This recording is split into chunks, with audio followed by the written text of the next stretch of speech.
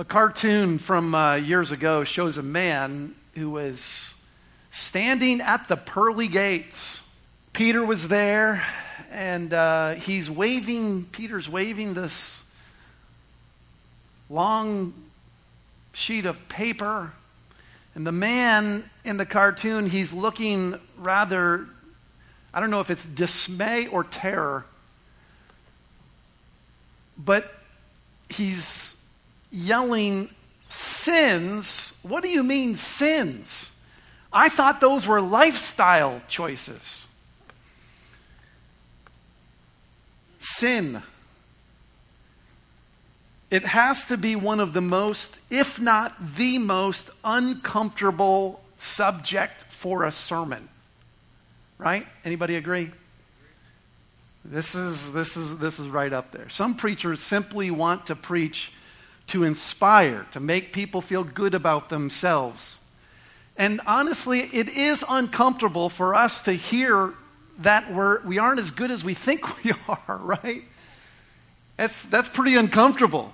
It's unsettling to be confronted about our failings, but I do believe that it's a great disservice to us if we ignore subjects like this one. If we skip over tough passages of Scripture like this one. I can tell you this much tonight: God does not ignore sin. And so if God doesn't ignore sin, neither should His church. Amen? Especially a church that is looking to move forward. So here's tonight's big idea. It's just simply, for any church to move forward, sin must be dealt with and not overlooked. We've been in a summer series, Forward Church on the Move. And we've been looking at the first 6 chapters of the book of Acts. Been digging in here, doing a case study on a church moving forward. Here's the early church in Jerusalem. It is a church on the move. And here's what we've learned so far. We've learned that a church on the move is one that is following orders, prioritizing prayer, operating by the Spirit, making disciples, functioning in community, overcoming opposition. And tonight, from Acts chapter 5, we see that a church on the move is one that is dealing with sin.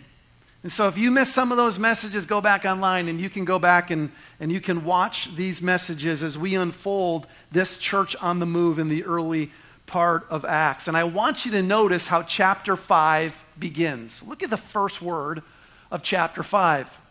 Chapter 5 begins with a conjunction. Now, I don't know about you, but I was taught in grammar school that you don't start sentences with conjunctions. I mean, I still do it.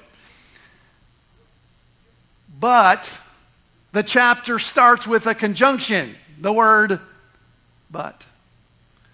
The word connects the great things that were happening at the end of chapter 4. If you just scan through chapter 4, verses 31, 32, 33, 34, 35, down to verse 37, man, the church is clicking. Yeah, there had been some opposition from without.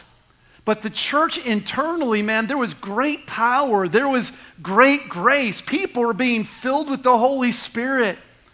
Good things were happening. And then all of a sudden, chapter 5 starts with a but, and the whole thing gets awkward. The whole thing gets uncomfortable. Here we go from this church on the move to all of a sudden a church that has to stop dead in its tracks, literally, because something was wrong on the inside. Let me say something. Nothing will stop a church dead in its tracks like sin will. Let me say it again. Nothing will stop a church on the move, a church that is moving forward, dead in its tracks like sin will. So let's investigate what happened. We got a couple dead bodies here. Let's investigate exactly what has happened. And to do so, let's start with the spouse's iniquity. And here's what we're going to see here. that sin is an ongoing hazard in every church. Say that with me. Sin is an ongoing hazard in every church. So what's going on in chapter 5? Well, you have a husband and a wife in the church of Jerusalem. They sell a piece of property, and then they give an offering to the church out of the proceeds of the sale, but they didn't give it all. They kept back part of the money. So let me ask you tonight, church, was that wrong? Was that a sin for them to not give all of it? And the answer is, oh, I'm hearing some yeses. How many of you think it's a no? That's the correct answer. That's the sin here was not a matter of giving or keeping. No pledges had been signed. There was no command given to sell their property and to give it all to the Lord's work. Ananias, listen, did not have to sell his property. Peter says there in verse 4, look at verse 4. He says, wasn't it yours while you possessed it? What's he saying? He's saying, Ananias, your property belonged to you. It was yours. When you had it, it was yours.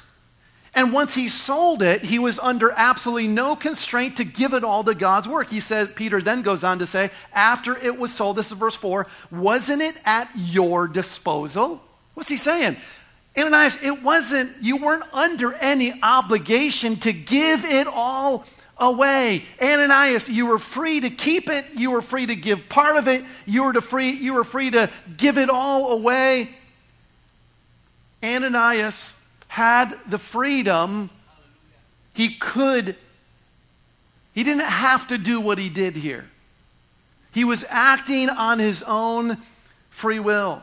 Please understand, the point of this story is not a lesson in generosity. That's not what this lesson is about. This is not a chapter in the Bible to go to, if you want to learn about stinginess or, not, being generous in your giving. This is not a subtle or not so subtle kick in the pants to sell everything that you have and give it all away. That's not what this chapter is. All right? So if you ever hear some TV preacher get up and start preaching that way from this passage, time out. That's not what the passage is about here. Look, if you want to learn about giving, there's plenty of other scriptures that fill in the blanks, right? There's a lot of other scriptures on it. But know this, God is as great a respecter of our property as he is of our persons. God doesn't covet any man's money. Do you believe that? Do you know that? Well, be assured of that tonight. What is not freely given out of a spirit of generosity and cheerfulness and integrity, God neither needs nor wants. And so what is going on here in this chapter is not a matter of giving and keeping. It is a matter of deceiving. It is a matter of lying. That's what Peter says. He says it twice in verses 3 and 4. Both Ananias and Sapphira, husband and wife, both of them lie about it. They're claiming to have given it all the proceeds, but they weren't. They kept back part of it. So what's going on? Well, lying, deceiving. That's what's going on. And lying and deceiving is wrong. Lying and deceiving is sin. Listen, even if you have your fingers crossed behind your back. Did you ever do that when you were a kid? Right? Cross your finger and you're like, you're telling a lie, but somehow this is going to make it okay. And you can do a little research on that, where that kind of came from and why people thought that would kind of keep them safe from the evil spirits out there, telling a lie, somehow crossing their fingers behind the back. But listen, whether you have your fingers crossed, your toes crossed, or your eyes crossed, listen, lying is a sin. This is what the scripture says. Exodus 20. Do not give false testimony. Thou shalt not lie, right, in the old King James. The Lord hates 6 things. This is Proverbs. Arrogant eyes, a lying tongue, a lying witness who gives false testimony. Paul writes to the church in Ephesus, Put away lying. Speak truth, each one to his neighbor. So lying is a sin. What's going on here? Well, there's two things about this act of lying that we find in Acts 5. First of all, it was a premeditated act. Peter uses the word planned here in verse number 5. Like, you planned this thing in your heart. I'm sure that it seemed to them not to be a very big deal, right? I mean, think this through. They were given a generous, it had to be a pretty decent sum. If they sold everything, they were, I'm sure in their mind they're thinking, this is generous. What's the big deal? I mean, we're still doing something good, aren't we? And sometimes we rationalize this way when it comes to things like lying and other sorts of sins. We kind of rationalize it in our head and we think, well, the end justifies the means. I'm trying to do something good with it.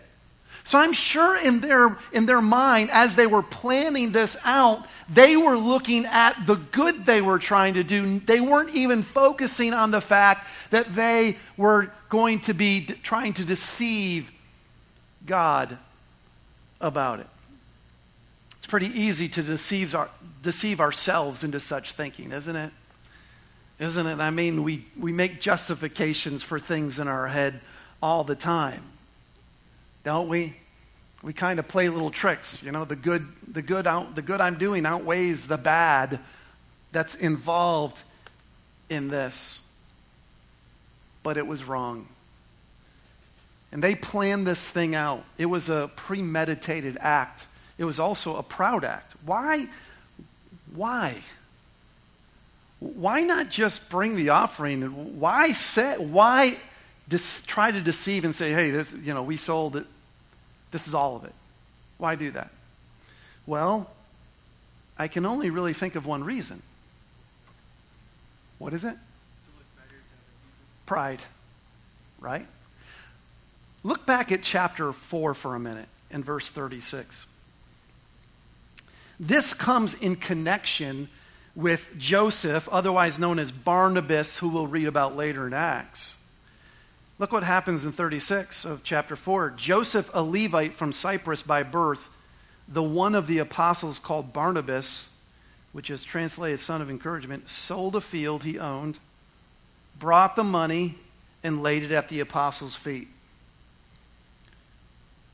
And it's connected. The very next thing that we read in Acts is, but Ananias and Sapphira, right?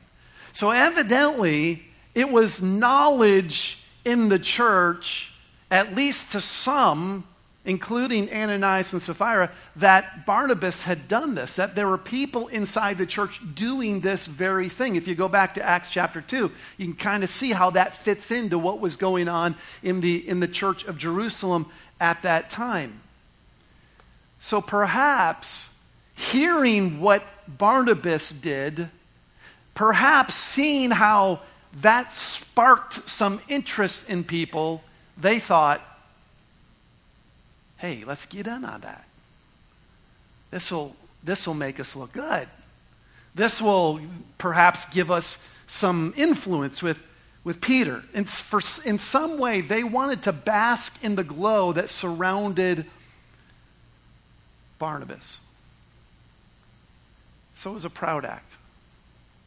However, whatever our motive is in whatever type of sin in our life, what we have to come to realize is that sin has a corrupting element to it in our lives and in the church.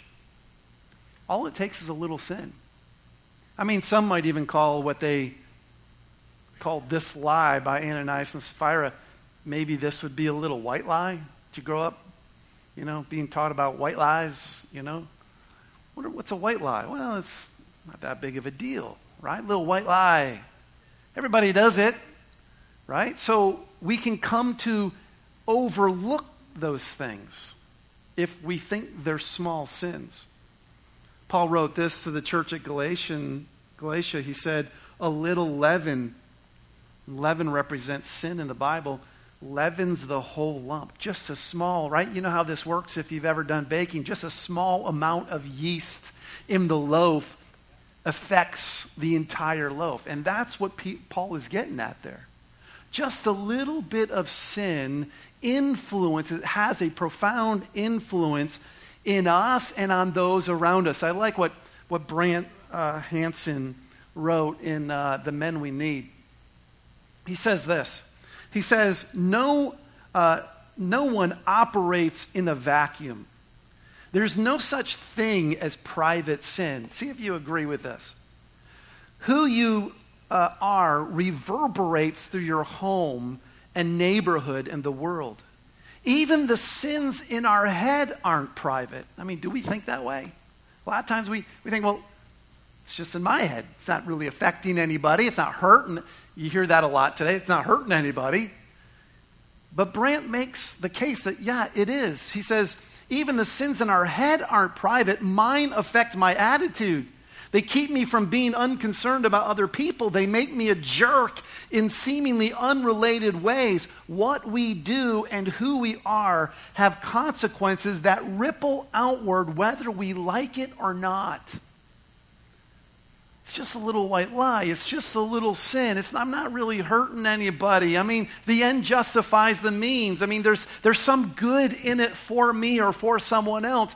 But we have to learn as the church of Jesus Christ that this is not how God views sin. This is not how we are to view sin. James says that when sin is fully grown, it gives birth to death.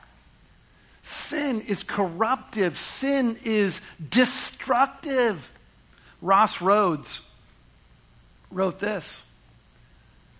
He said, churches suffer because of the tolerated presence of sins, such as gossip, envy, pride, hate, coveting, and the lust of the imagination. But whether obvious or hidden, any sin injures the church.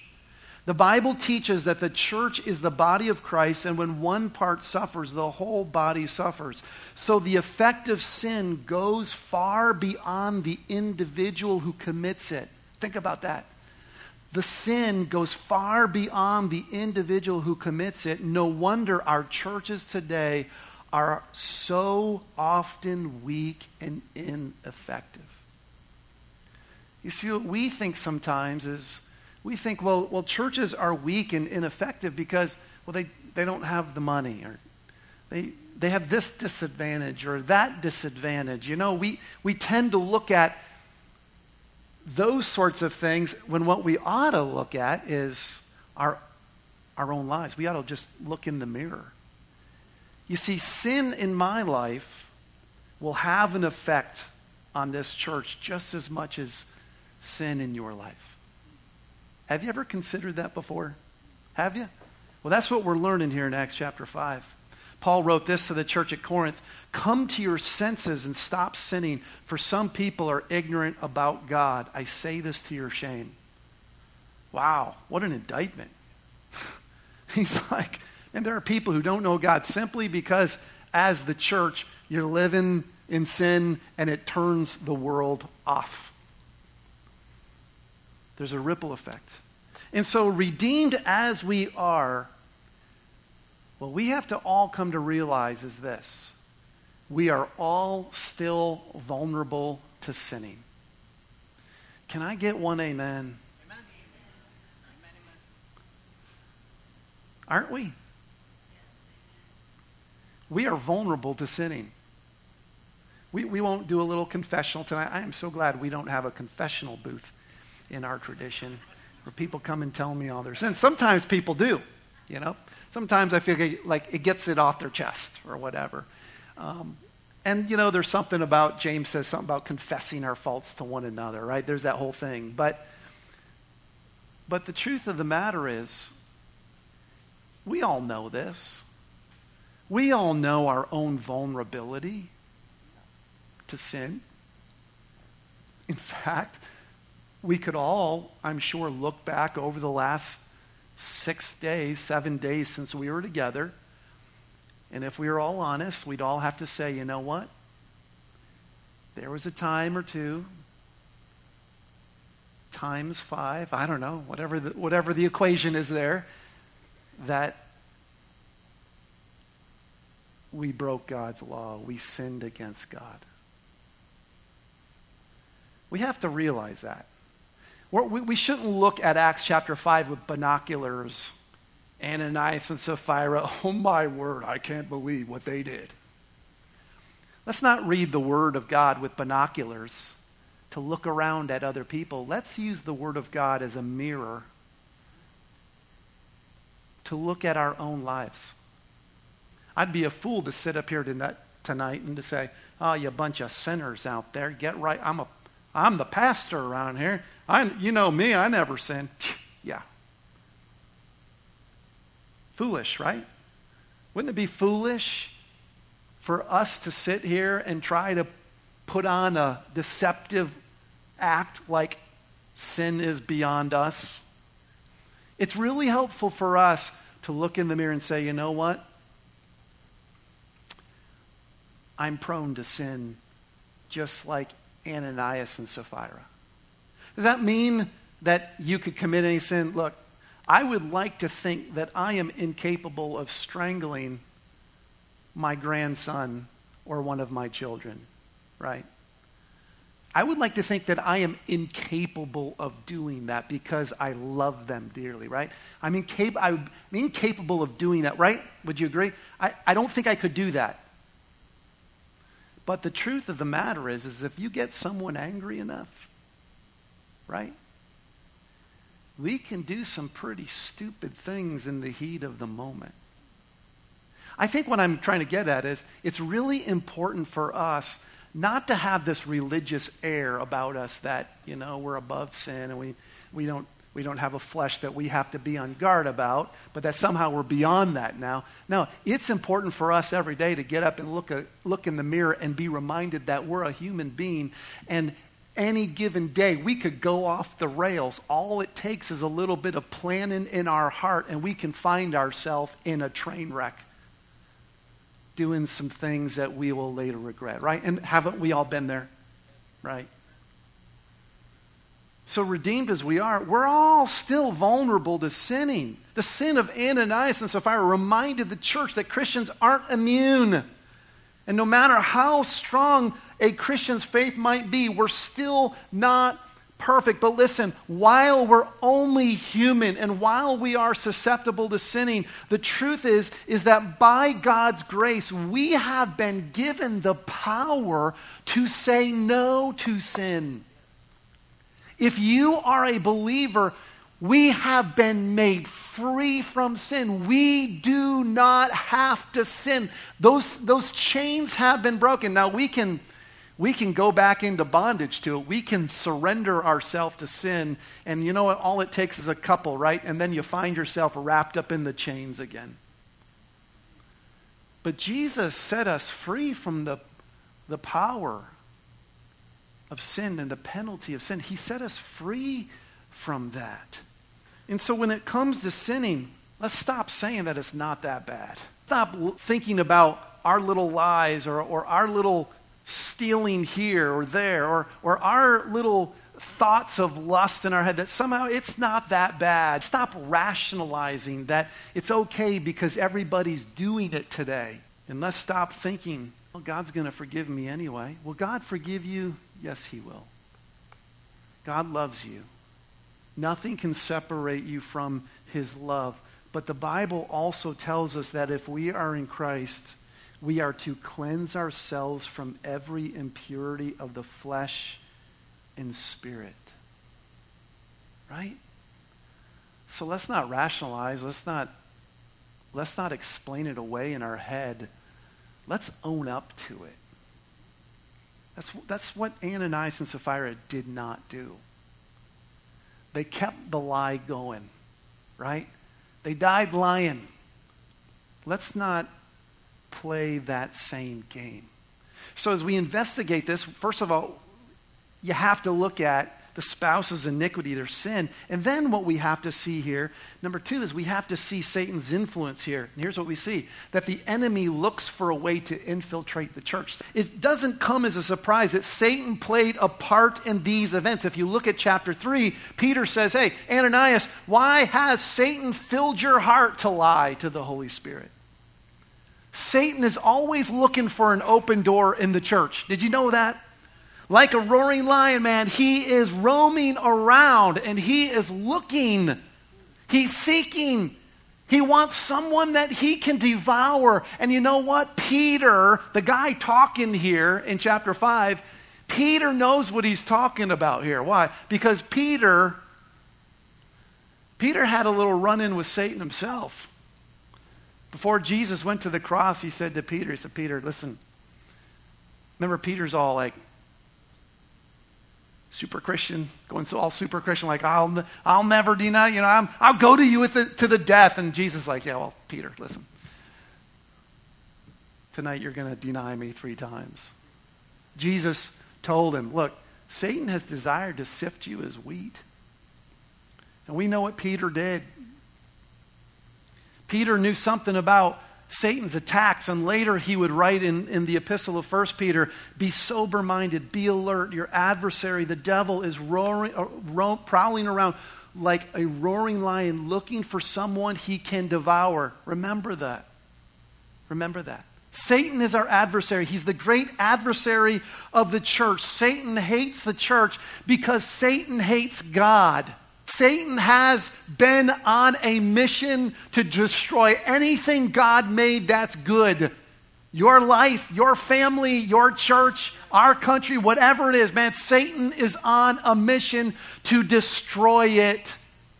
I'm so glad to know that the Bible tells us Satan will not prevail against the church. Amen. Jesus said this to Peter in Matthew 16:18.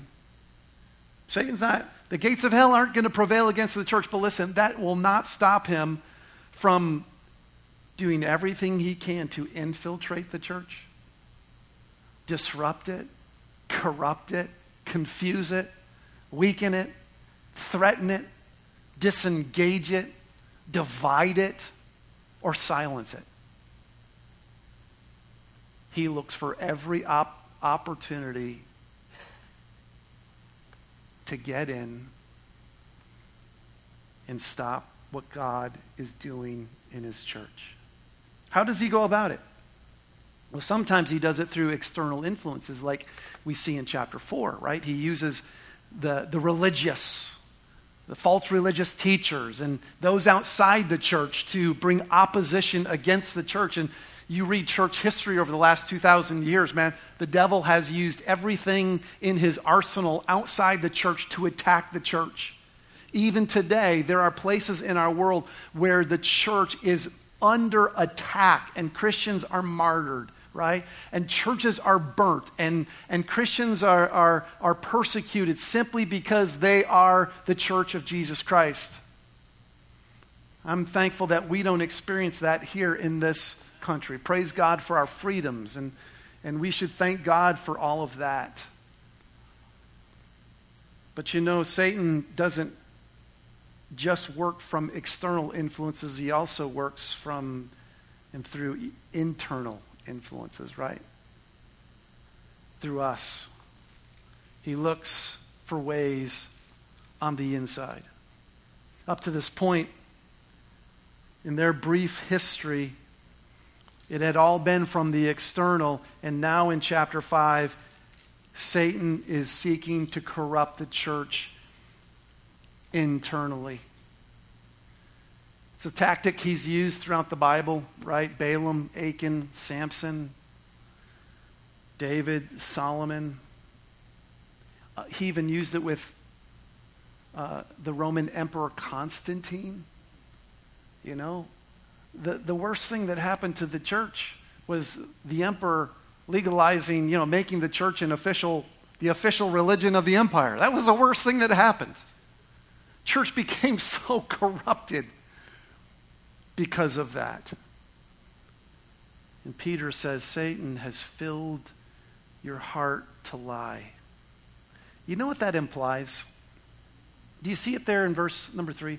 Ananias, why has Satan filled your heart to lie? Here's what's being implied. What's being implied is that Ananias had, in some way, opened himself up to Satan's influence and control in his life. I would surmise it was through some sin. There was some unconfessed sin in Ananias' life that Satan used to gain a foothold in his life. And through that, Satan was able to gain influence in Ananias' life. And that should come as a warning to us, right? In fact, if you look at your Bible, right, in my Bible, you can almost look directly across the page at verse 31 of chapter 4. And it says that when they prayed, they were all filled with the Holy Spirit. You see it? And then in chapter 5, Satan has filled his heart. It's the same word. The word filled, there's the same word we find in Ephesians where Paul writes, be filled with the Spirit. It's the very same word. And the idea is be under the influence, under the control of the Holy Spirit. And the truth of the matter is that even as Christians, if we allow sin into our life, we are giving Satan influence and control in our lives. Unconfessed sin leaves the door open for Satan to gain greater influence on our lives and our church. So what do we need to do? We need to be on guard. Peter writes this later in his epistle. He says, resist him. Speaking of Satan. Resist him firm in the faith. How can we, as individuals, as believers, and as a church, how can we resist Satan? Well, first of all, I believe we have to be humble. What was the sin that caused Satan to fall as the highest ranked angel out of heaven? What was it? It was pride. And man, as soon as we start getting a little self-confident, as soon as we start becoming arrogant, even in a religious kind of way, even like, well, I read my Bible. I mean, I'm kind of like a super Christian, you know? As soon as we start thinking that way, and it becomes self-confident, kind of an arrogant thing, man, that's an open door for Satan. He works with pride every day. He loves to see pride. But if we will be humble, if we will humble ourselves before God every day and come before Him and say, God, I need you today. I'm going to fail and make a total mess of my life. If I don't have your power and your strength and your Spirit filling me, man, I could make a mess of my life today. God, I need you. I need your life to flow through me. Live out your life through me today, Jesus. If we will humble ourselves like that with God, the beginning of each day, and humbly walk with Him through the day. Listen, that is one of the first important steps of resisting the devil. What else can we do to resist him? I think secondly, we can be ruled by the Word. Remember, Jesus was tempted by Satan? How did Jesus resist the devil? He did so with 3 words. Do you remember what they were? It is written. Every one of the attacks that Satan made against Jesus, Jesus went to the Word. He quoted the Word of God. He used the Word of God to resist the devil. Our problem isn't a gap between what we know and don't know. Here's our problem. It's between what we know and what we do. Submitting ourselves, living under the rule of God's Word. Listen, you can resist the devil by simply humbling yourself before God, looking to Him for power and strength and victory in overcoming, and then by simply submitting yourself every day to the Word of God. Every morning when you pick up the Word of God, always walk away with something that you are supposed to apply to your life and act on that day. You know what I find a lot of times is that what I read in the morning is just exactly what I needed to fight some particular battle in my own mind, heart, or life on that particular day. So be ruled by the Word of God. And then third, be Spirit-filled. Be Spirit-filled. Because when we're filled by the Holy Spirit, right, it means that His power is within us. His life is within us. His fruit is being borne out in our life. And so when we're filled with the Spirit, that is a natural resistance to Satan and what he wants to do in your life. So resist him. Resist him. Well, as we continue investigating this Acts 5, here's what we see next. The sovereign's insight, God's insight. Here's what we see. God's grace doesn't make God overlook sin in the church. God is doing amazing things in the church at Jerusalem. The church was on mission. Disciples were being made. They were growing in grace. Look at chapter 4 and verse 33. Man, great grace was on all of them. Man, miracles were happening. Prayers were being answered. Good things were going on. But don't miss this. The good that was going on inside the church didn't make God overlook the bad inside the church. I think sometimes it's easy for us to look around at our life and see, you know what, God's blessed me, He's provided for me, and we, as a church, we could stop and think, well, look at how God's blessing our church. Look at how He's blessing us as we're able to build and the money that He's provided for us. I mean, we could look at that and think, hey, it's all good. But we can't for a moment think that just because God has provided for us and just because God has been so good and gracious to us that somehow now we have a free pass to do whatever we want. Right? There's no free pass. We're still God's people. We're still His possession. We're to live in a way that honors Him. Why? Because, first of all, God sees all things. Look what He says here. Why is it that you plan this thing in your heart? God sees everything. Even what's going on in our heart that nobody else knows about. The Lord said to Samuel, humans do not see what the Lord sees, for humans see what is visible, but the Lord sees the heart. Isn't it true that we can appear one way on the outside and be harboring sin on the inside? Right? I mean, we don't walk into church and say, hey, let me tell you what I did this week, and run down a laundry list, right? We don't do that. I don't know if that'd be a good idea. But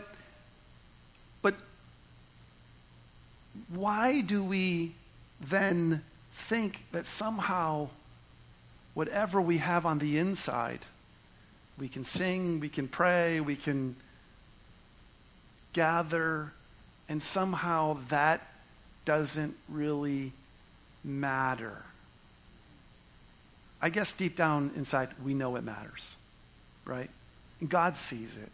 God knows what's going on in our heart. God sees all things. God knows all things, every detail of our life, every detail of our business deals, our motives, our thoughts, our intentions.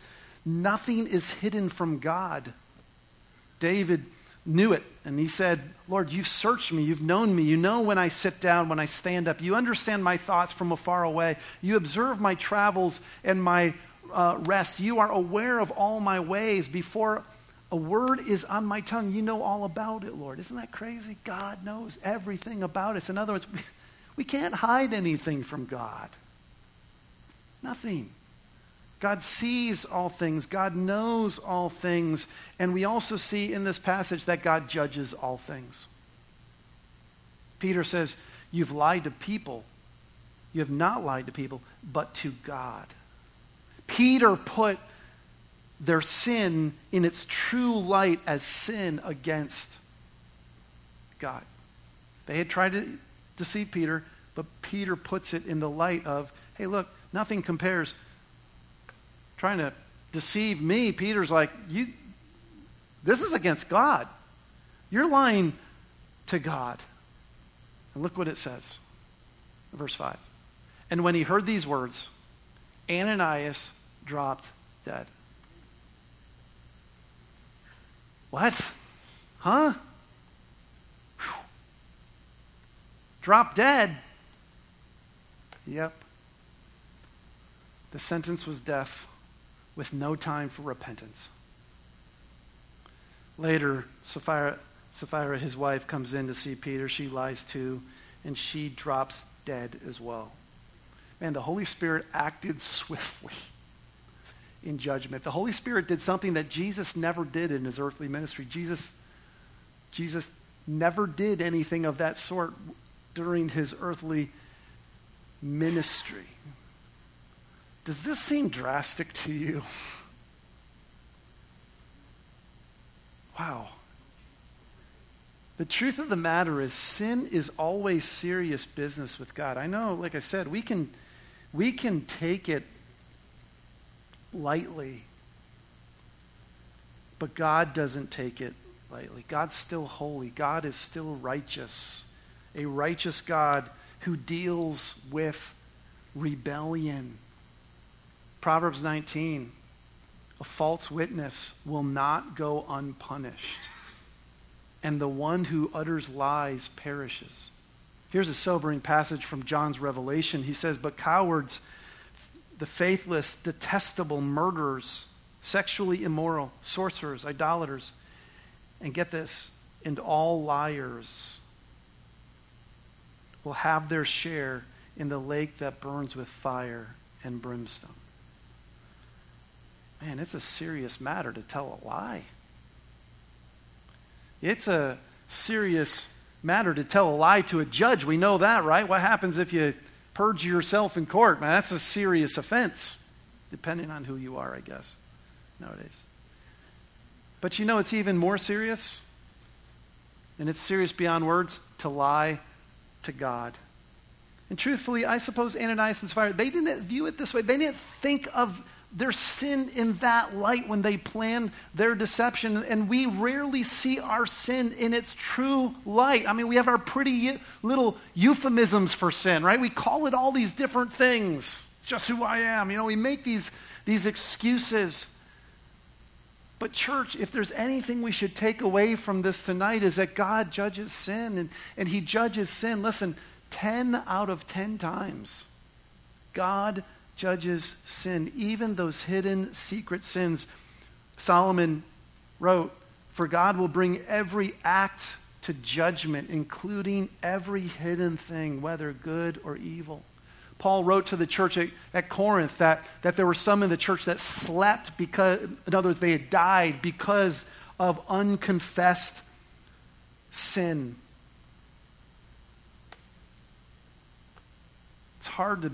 It's hard to comprehend. It's hard to bear, to consider this.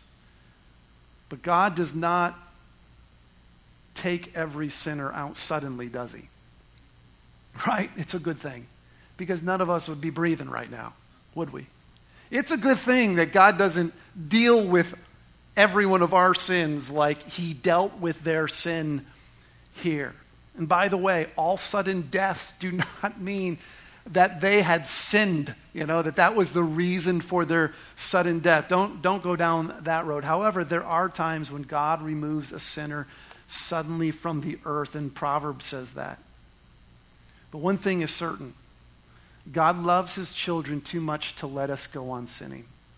I'd encourage you later to read Hebrews chapter 12 because it talks about God as our loving heavenly Father, that he just can't let us go on living in sin. And so he's going to chasten us and correct us for our own good because he wants to produce righteousness and godliness, holiness in our lives. And so rather than trying to hide our sin, what we should do is confess our sin. We should look in the mirror and not try to be deceptive about our sin, but we should own up to our sin and confess it to God. And that brings us to this fourth part of our examination tonight, what we see from Acts 5, and that is the saints' introspection. Here's the thought. Inner examination is a healthy and needful exercise for the church. Maybe tonight you're sitting here and you're thinking, whoa, this is scary stuff.